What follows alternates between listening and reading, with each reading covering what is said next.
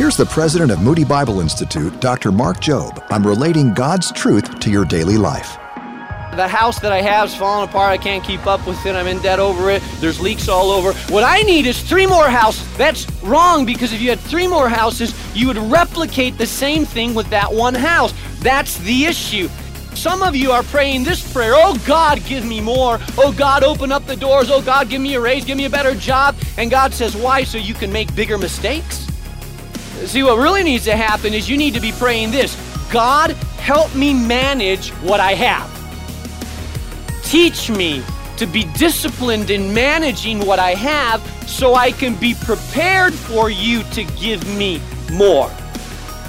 Mark Jobe is the author of What Now? How to Move into Your Next Season. Learn more at boldstepsradio.org.